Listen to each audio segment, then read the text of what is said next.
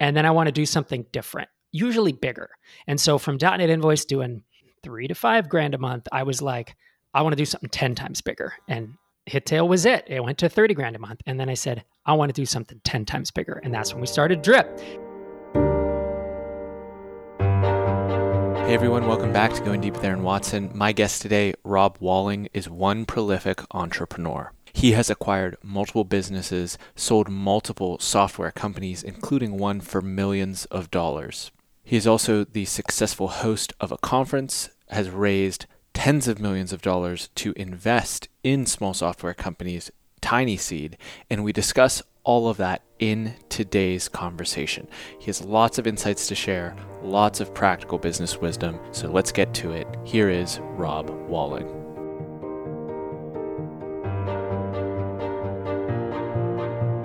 You're listening to Going Deep with Aaron Watson. Rob, thanks for coming on the podcast, man. I'm excited to be talking with you. It is my pleasure, sir. Thanks for having me. So one of the challenges, classic challenge for someone that is doing interviews in this podcasting business is on one half of the listenership, I've got people who might be coming across you and your work for the first time. And then you've got another cohort that maybe, found it because they love everything Rob Walling over on YouTube, and they don't necessarily want to hear the old song and dance rehashed. So we're going to take a little bit of a novel approach through the lens of deal climbing, which is you've done a lot here. You've been building products for 17 years. You've sold businesses. You've raised funds. You've run conferences. You've hosted your own show.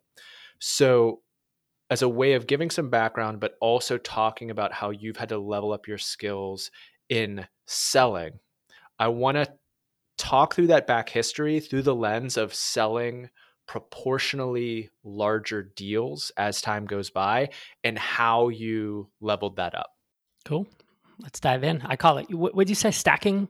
Deal stacking? climbing. Deal climbing? Yeah. So my background is I started an agency a little over 4 years ago. Our first deal was like for $400. And I remember the first time you sell anything, you're like, holy crap, someone's going to pay us. And then now in hindsight, I'm like, I could barely, pay a bill with that at this point in time. Right. And you slowly, kind of work your way up. So through that lens, talk to us about the first stuff you were selling, what the price was, what kind of value you were providing, and how you got over that first hurdle. Well, for me, I was a software developer in the early 2000s, and I realized I didn't love working for other people because it just kind of got a little boring. I didn't enjoy working on projects that I didn't control, So I wanted a flexible schedule. I wanted to work from home. This was before people work from home, man. We're talking 2003, nobody, it was like, if it was a crazy day if you could like log in through some crazy VPN from home to work on a server. So you'd remote into a server in order to do it. And so the first thing I started selling, even though I wanted to sell products, like some type of software product, or I wanted to write a book, something repeatable, the first thing I sold was my time. And I was a freelance software developer nights and weekends. And of course, I started at, $40 or $50 an hour. And I lived in California, right? So it's kind of expensive. And slowly leveled that up. And then I had to restart. And when I got into products, because suddenly it's not dollars for hours anymore. It's, can you get someone to pay you a few $100s for this software product? And that itself, to me, is a big jump in terms of difficulty. And so what were you selling your first product for? How did you figure out what to sell for? So I had a few products that I built, and they took incredible amounts of time. By this time, I'm billing almost $100 an hour as a freelancer. And I'm thinking, this is a hamster wheel. I don't want to do this forever. So I want to build something that I can sell over and over and over. I'm going to write some code. I'm going to build invoicing software. I'm going to build, time tracking, whatever. So I built several different things. None of them worked. And eventually I was posting on a forum, there was a post on a forum called SitePoint. It became Flippa, if people know that, but SitePoint back in the day. And some guys said, hey, we have this software. It's not really launched yet, but we have a wait list of customers who want it. Who want it, and it's invoicing software built in .NET, right? So it's runs on Windows. It was web-based, not SaaS. This is pre-SaaS, so it's downloadable software. And they said, we're looking for a business partner to help us market it. And I'm like, I know a little bit about marketing, not a lot, but I'm a good developer and I know how to write. And I knew a little bit about SEO because I'd been a blogger. That was it. So I didn't know anything else, right? No paid ads, no sales, no business development, no cold outreach. And so I approached these guys and I said, I don't want to partner, but I might want to just buy this whole thing from you. Like, how long did it take you to build it? And so they said, 400 hours of dev time. And I was like, yeah. And it was a good piece of software. Like, it was solid, a lot of code. And I knew, and I started doing mental math of like, that's like 40 grand if I were to build that at $100 an hour. So started talking to them and wound up acquiring it for too much money. I paid about 11,000 for it. They told me it was doing like 700 to 1,000 a month. It turns out it was doing about 250. This is, again, pioneer days before a lot of this was verifiable, or easily verifiable, and I didn't know what I was doing. So they were charging $99 a month for it, or no, I'm sorry, $99 one time for this software, and they had sold like $1,000, $2,000 worth of this. It was, and I got in there, buggy as hell. Like, your invoicing software, you have one job and it's to do math correctly. And they literally had math errors in their invoicing software. So I didn't have to totally rewrite it, but I spent, I was working a day job or, my consulting during the day because I had a wife and a kid and a house. And then I was working 20 hours a week at night, 30 hours a week. And I remember having my little guy strapped. He was like, 4 months old. And we were at a restaurant and we're eating. And like, my phone buzzes for a support email, and I walked out and I'm like answering a support email on a Bluetooth or on a BlackBerry, this is before iPhone. And so to answer your question, you said, how much did I charge for it? So they were charging $99 a month, or $99 one time. I keep saying a month because it's like, it's just so crazy to me that, that we were doing that. So the following month I tripled the price and I said, I think 300 is probably the right number. And of course, the prior month we had sold 3 copies for 100, and the next month we sold 3 copies for 300, and it went up from there. So I eventually grew it into a nice little business. It peaked at about 4,000 or 5,000 a month, which was great. I had a full-time, again, not full-time, full-time consultancy basically. And so that was an awesome I call it the stair-step approach to bootstrapping. You would call it deal stacking or deal climbing. But to me, it gave me some confidence. I learned some SEO. I started running ads, and it built out that tool belt I needed to then level up to the next step. Because that's a common occurrence, I mean, in any sales position, but particularly an entrepreneurial endeavor, where it often feels like this glass ceiling that you're trying to break through to understand. So what would deliver enough value to someone that, in your case, you're talking about old school software products where it's a one-time sale. What would make this worthy of a monthly subscription as opposed to a one-time fee? What would make my consulting service worth $100 an hour versus $50 an hour? And sometimes it's just the compounding of your experience and your capacity to talk to past projects, but sometimes it's also just, I also like you start to see more of the board and conceive of, why is this so valuable to someone? And it's not a factor of how many dev hours went into it. It's not a factor of, how well I can spin a yarn, but actually I understand how this software or service provides leverage to this organization so that they can go out and do more business as well. That's right. And I think raising prices, whether you're raising prices on an individual product like I did, or whether you are raising your ambitions from project to project, of this product to this ebook to this piece of software to this real estate deal or whatever, along the way, you gain experience of just knowing, like you said, you see more of the board, you gain confidence. And I think that's not talked about enough. I know I was not raised with self-confidence. So when I would have these sales conversations, I would be super nervous. I was not a good salesperson, still not great, but I've at least learned to do something. You learn or earn some logos of like, I've worked with that company. We've provided that result. You build a portfolio of results that you can show. You usually sometimes build an audience and a network, which are two different things. So I can go, and then you build skills. Like, again, I was building SEO, pay-per-click ads, display ads. I just had to learn them as a developer because I was like, well, no, you can't hire this out. There was no outsourcing at that point, right? It was 2005. I couldn't just hop on Upwork and go find someone to run ads for me. So I just had to learn. So those 5 or 6 things I just named, they apply to whether you're building a consultancy, whether you're in real estate deals, whatever you're selling. Those 5 things will come along with you. And I think they make success easier the longer you're in the game. And even selling the company itself. So you had bought the company, but then you sold it. And that had to be a light bulb of not only seeing the entire arc of, I bought it, I improved it, and I sold it, but also I sold it for a sum that was probably greater than any sale that you had previously had, right? Yeah, that one in particular, that was .NET Invoice. And that one in particular, I got a business partner later because I wanted to focus on some other stuff. And I eventually just gave him my half because, to your point, I had acquired the next thing, which was a SaaS app. And I paid 30 grand for that one. And it was doing 1,500 a month. And by the time I left it, that one I sold, it was doing almost 30 grand a month. And that one, again, I paid $30,000 for it. And I put in like a year of my time, year and a half. All the revenue that came through, it was 90+% net margin because it was just me. It was me and a couple contractors. Hosting cost, it was nothing. And plus the sales, the actual revenue, not the revenue, but the sales proceeds from when I sold that, it was called Hittail, was just north of $1 million. That was an absolute life-changing event for me. I grew up working class. My dad was an electrician. My mom raised us. I made $4.50 an hour at my first job. We used to drink powdered milk when my mom wanted to save up money to do something fancy. Like, I wasn't poor. We always had food, but I had never seen $10,000 when I bought .NET Invoice. I had never seen $30,000 when I bought Hittail. It was an enormous risk for me. It was terrifying. So to sell Hittail, I didn't sell it for $1 million. Let's be clear. It was all the revenue over the course of a couple of years plus the sale was $1 million. And that was an absolute life-changing stair-step moment for me.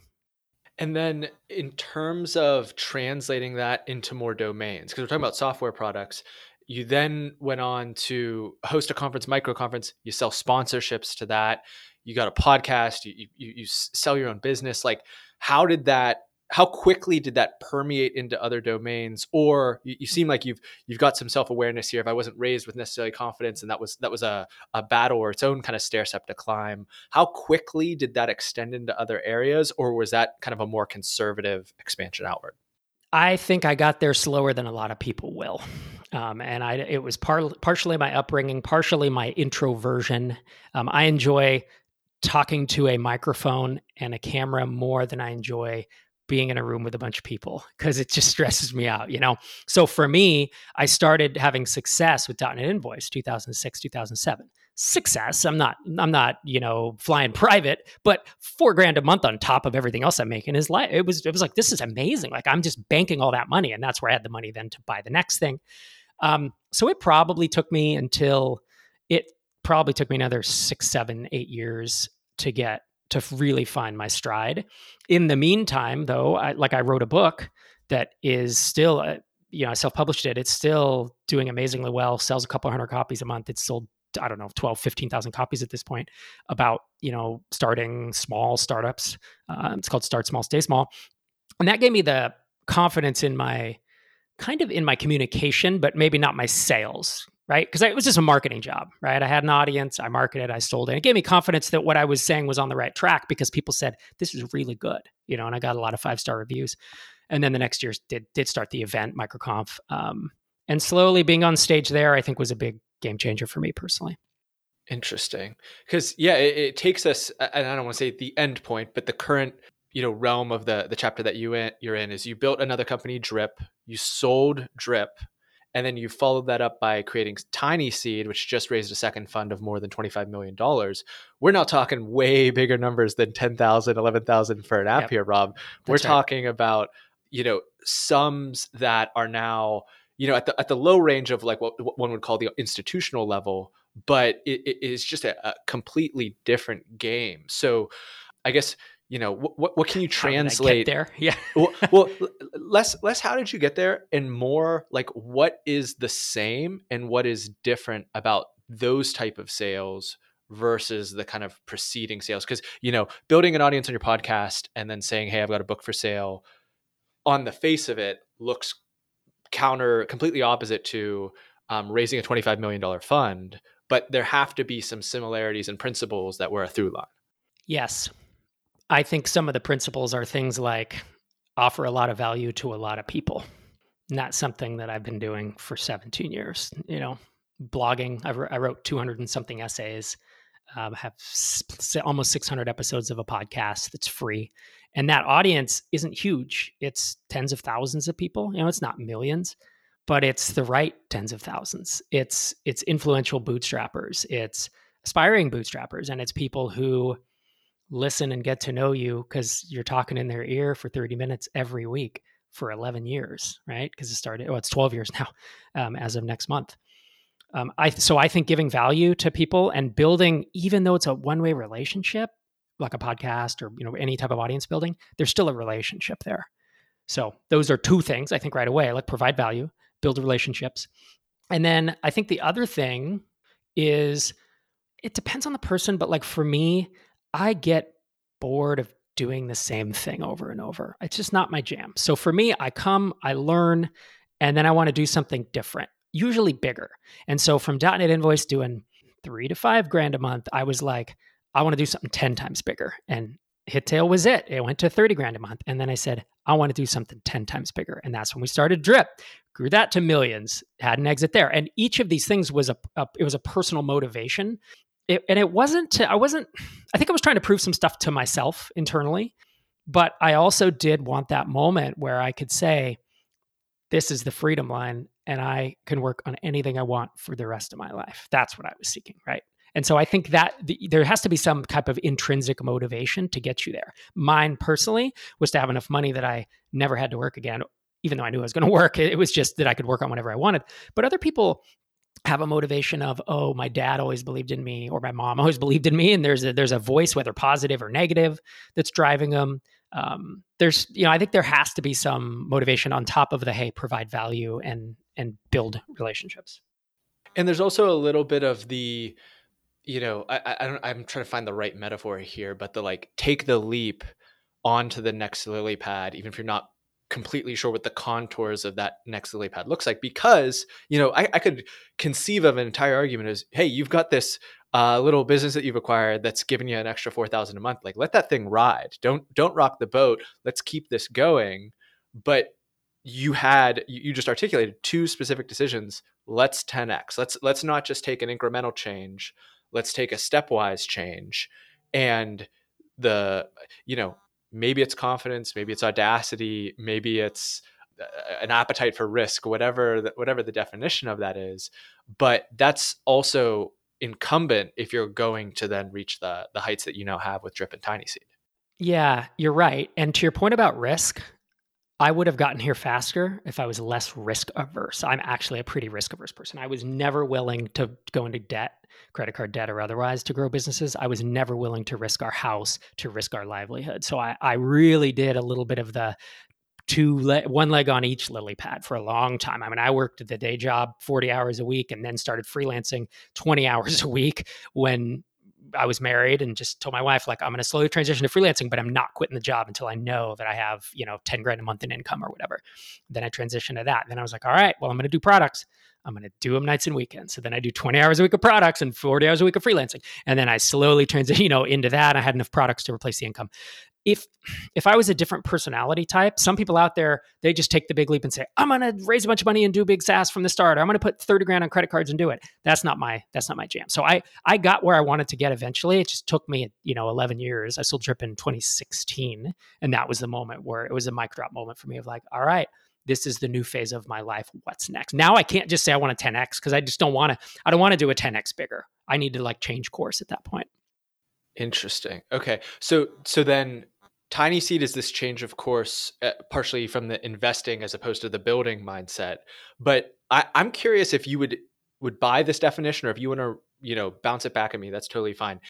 Peter Thiel will always talk about, the most interesting, the best companies are founded on a secret. And maybe like early days, it's that, a remote only business is a viable business, or that all of, these functions that have previously been paper are going to be digitized. Those are kind of older versions of this.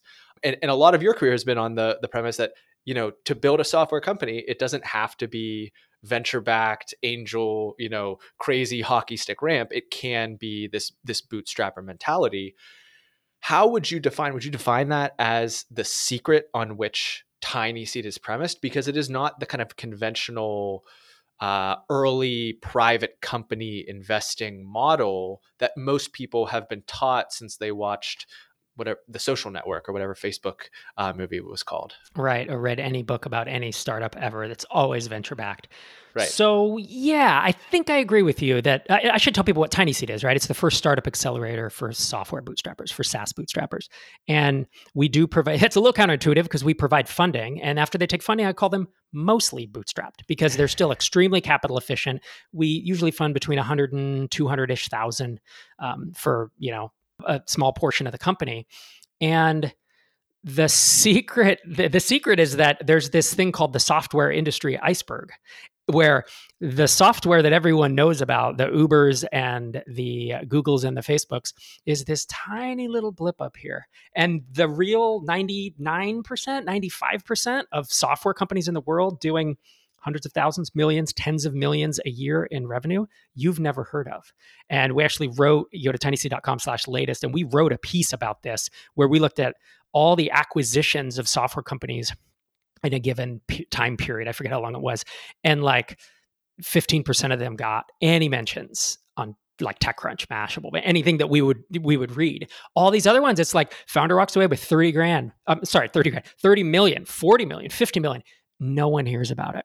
So yeah, it is kind of a secret. And the way I stumbled into it was I started writing about it in 2005, blogging of like, I'm this little entrepreneur. I'm trying to figure stuff out. Then I wrote a book. Then I started a podcast. Then I started MicroConf. And suddenly we had this worldwide community, tens of thousands strong, who all speak the same language, right? It's like we're software bootstrappers, but no one else really knows that we exist. And it's just now, I think, starting to break through. You'll see some articles like the New York Times, was it, wrote about like software bootstrappers. And it's always this big shock. Did you know you can build software companies without funding? And it's like, oh my gosh, that was literally in the introduction to my book 12 years ago, where I said, this whole book is about, I'm not anti-funding.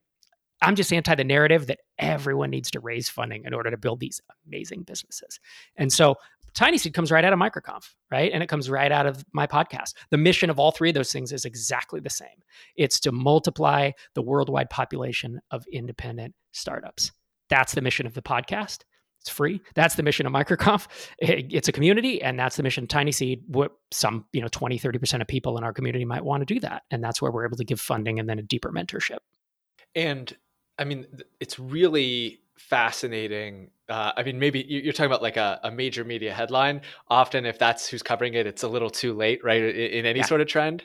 But the fact that it can, just because you see it like right now in the present, I think that particularly when I was younger, I've seen it start to wane. But I remember like this feeling of almost like anxiety, like it's happening right now. I have to act right now. I have like now, and not necessarily realizing that, these cycles don't just go by in the snap of a finger. Maybe if they are, they're more of a fad than a cycle, but something like, people with skills in writing code, building software products that, save customers and clients time and efficiency, it's not going away. And there's going to be different manifestations and different evolutions as that time goes by. But, you can plant yourself in a mega trend like that and continue to unearth opportunities as time passes. That's right. And at least in my experience of the way I've done it, a lot of it's accidental.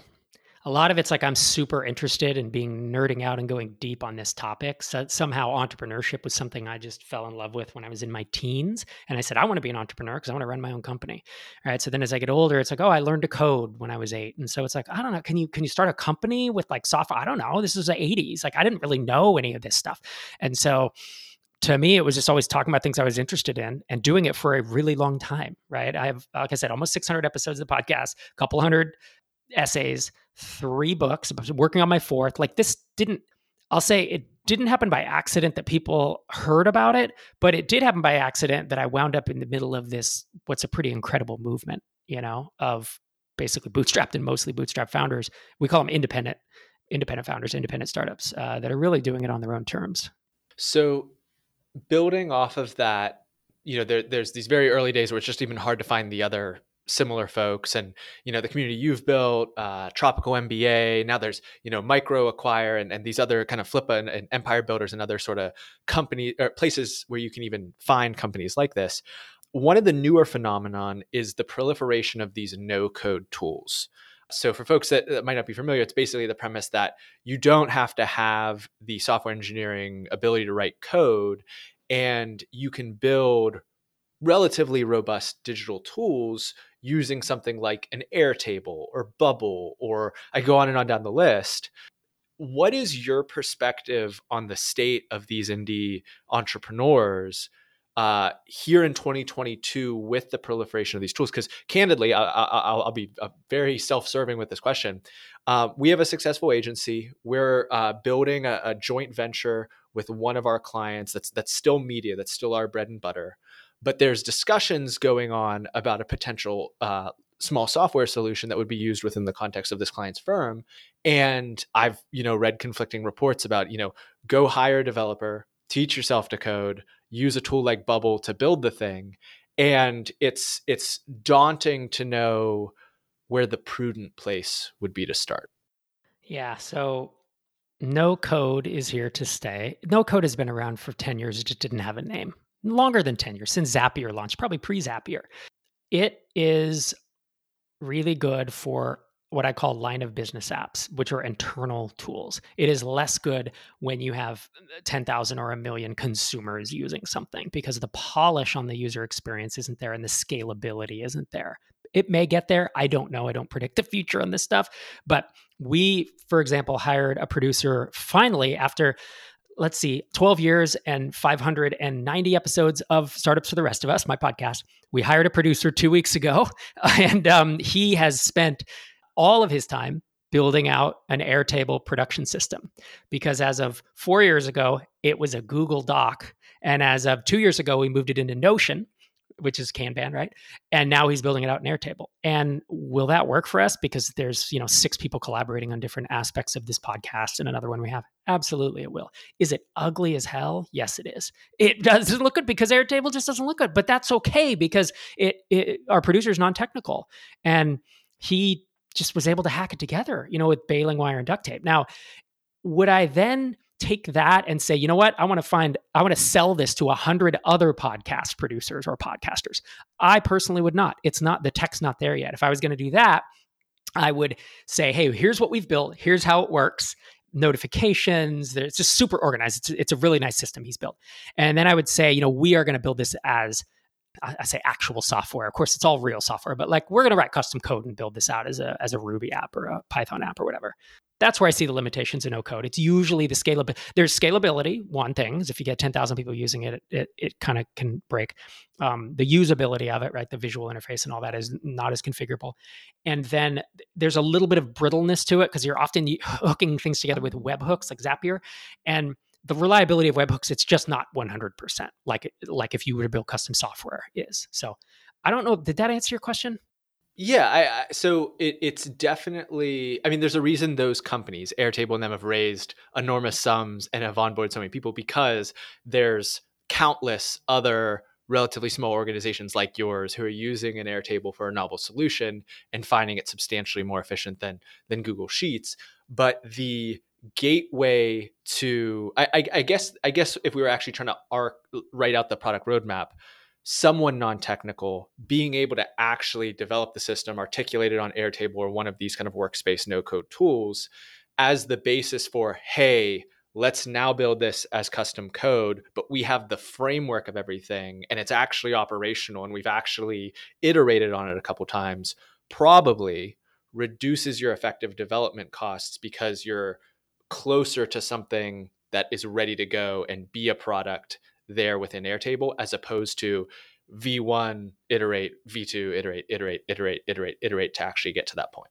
Sure. Airtable is a V1 in essence, or a V.9 as I would call it, right? It's like you have mock-ups or screen designs or whatever, and it's like, I can't really click these things. They're static. I have to use my imagination that this is going to do that. Airtable is just a prototype in essence.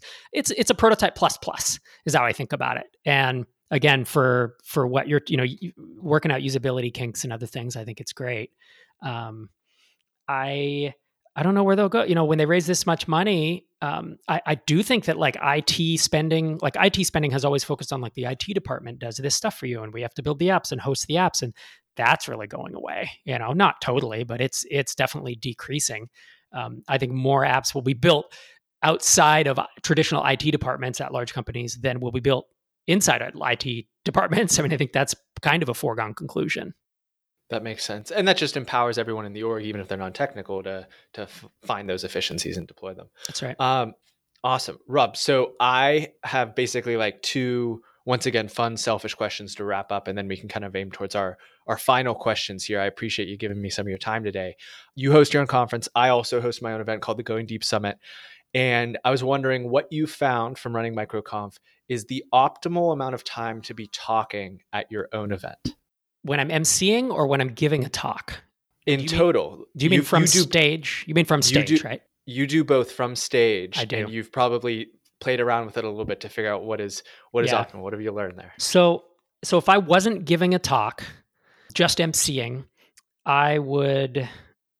I mean, it's kind of weird, right? It's like normally I kick the event off, and I normally have about 15 minutes where I set the stage. I give some logistics, but I also kind of want people to be excited and welcome the new 30%, that's showing up, 30 to 40%. Tell them this is why we're here. We are a community. We've been around for 12 years. Like, we're going to be here in 12 years. And so I'm setting the stage there. So I take about 15 minutes. And then in between each speaker, there's always, there's sponsors and there's other stuff happening. And that is usually, 5 minutes in between each speaker, 5 to 7. I don't think there's a hard and fast rule. The hard and fast rule is don't be boring. If you're entertaining, you can talk for a long time. I can watch Eddie Izzard talk for 2 hours straight, but the guy's fucking hilarious, right? So that's the thing. If I'm boring, then the optimal time is as little as possible. But if I learn to have stage charisma, which I've hired a speaking coach, I have started studying improv. I have just watched other people who are charismatic on stage and tried to figure out what it is they do. Folks like Seth Godin and Jason Cohen. And I'm not copying them, but I am borrowing from them and saying, "Oh, that's a compelling pause right there. I'm going to start doing that." Right now, when I give a talk, it's similar. I mean, talks are normally 25 to 40 minutes. So that would add on to my overall, 40 minutes, maybe over 2 days, I'm totally emceeing for 40 minutes. And then a talk is another 30 to 40 minutes. But I think if your material, there are some people that I could listen to Jason Cohen give like 3 talks a day, 3 days in a row. He's just super smart and everything he says, I find quite interesting. Yeah. I feel like that's one of the arenas in which someone, maybe this is already happening, but there's like a opportunity for someone to kind of jump the guardrails on the normal format for an event like this. Like in comedy, it's Dave Chappelle, right? Like you could literally just sit and listen to Dave Chappelle talk about anything for 2.5 hours, 3 hours. And to really set up an event where it's like these, 2, 3, 4 dynamos, like they're literally just going to talk for I don't know how long, and we're going to get some weird, deep places, and everyone's just going to trust it and roll with it. But yeah, that's a good answer. Thank you. And then the last one is my wife and I just had our first child. She turns 7 months old here in the next couple of days. And you've managed to accomplish all this entrepreneurial success while raising 2 sons. Can you talk about, and I'm not even going to call it the balancing act, I'm going to call it the teeter-totter of that, because life is rarely actually in perfect balance. And I feel myself being pulled really hard in these 2 directions. I want to spend as much time as possible with her and being a dad. I also know that I love my business stuff and I want to give it all that I've got because I also love what I'm doing. I'm not somebody who's trying to escape one half of my life to get to the other. So what have you learned in that regard about the teeter-totter? I worked in seasons. And so before I acquired Hittail, I took about 10 months and I worked 8 hours a week. And I was just maintaining a bunch of stuff. And the reason was because we had our second child born. And I worked I'd worked that schedule from when he was born until he was about 8 or 10 months old. That was super fun. And then I got super bored because like you can't, teeter-totter, right? It's like we're ambitious, we're entrepreneurs. We can't just not do things. And so at about that mark, then I went all in, spent the money, bought the Hittail, ground it out. I'll admit it was way harder when they were younger. It only got easier as they got older. My kids are 11 and 15 now. They go to school all day. They come home. They get on Discord with their friends. We hang out and do VR. There's there's management of stuff like homework and all that, but it's not like when they're 7 months old and it's like someone has to be watching this child all the time. But I did learn to do seasons, TikToking back and forth. I took a little bit of time once Hittail had gone up and I was kind of like, it had plateaued in essence where it was going to be, I backed off for a few months before starting Drip. So I did take some like ebbs and flows in my work schedule. The other thing is I was averse early on to hiring help for anything.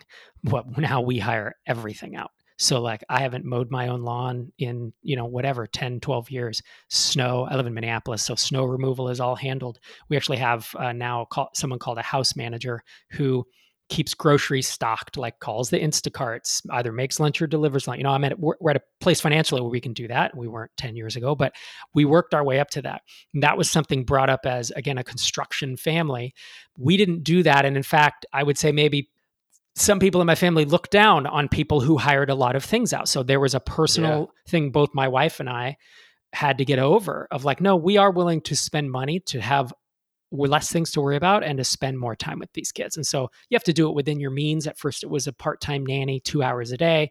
Then we had a live-in nanny for 6 months before she bailed. And then, on and on and on. So learning to hire a lot more out than I ever saw anyone do growing up has been, I think, a big win for us as we've had the means to do it. That's that tracks, that registers. And I don't know if you read Stratechery or know Ben Thompson. I heard of it. Mm-hmm. But he wrote this piece about how he's gotten so much better now that his kids are across that 8, 9, 10-year-old type of threshold where they're way more autonomous in different ways and going to school. And he said, I learned all this efficiency and like productivity stuff from having such limited windows when your kids are so little and they need so much attention, that now that they're kind of off and doing their own thing, I feel like a superhero, and my ability to get stuff done is just totally agree with that. Another level. Yep. Word. Well, Rob, this has been fantastic. Before we ask our standard last questions and the interview, anything else you're hoping to share today that I didn't give you a chance to?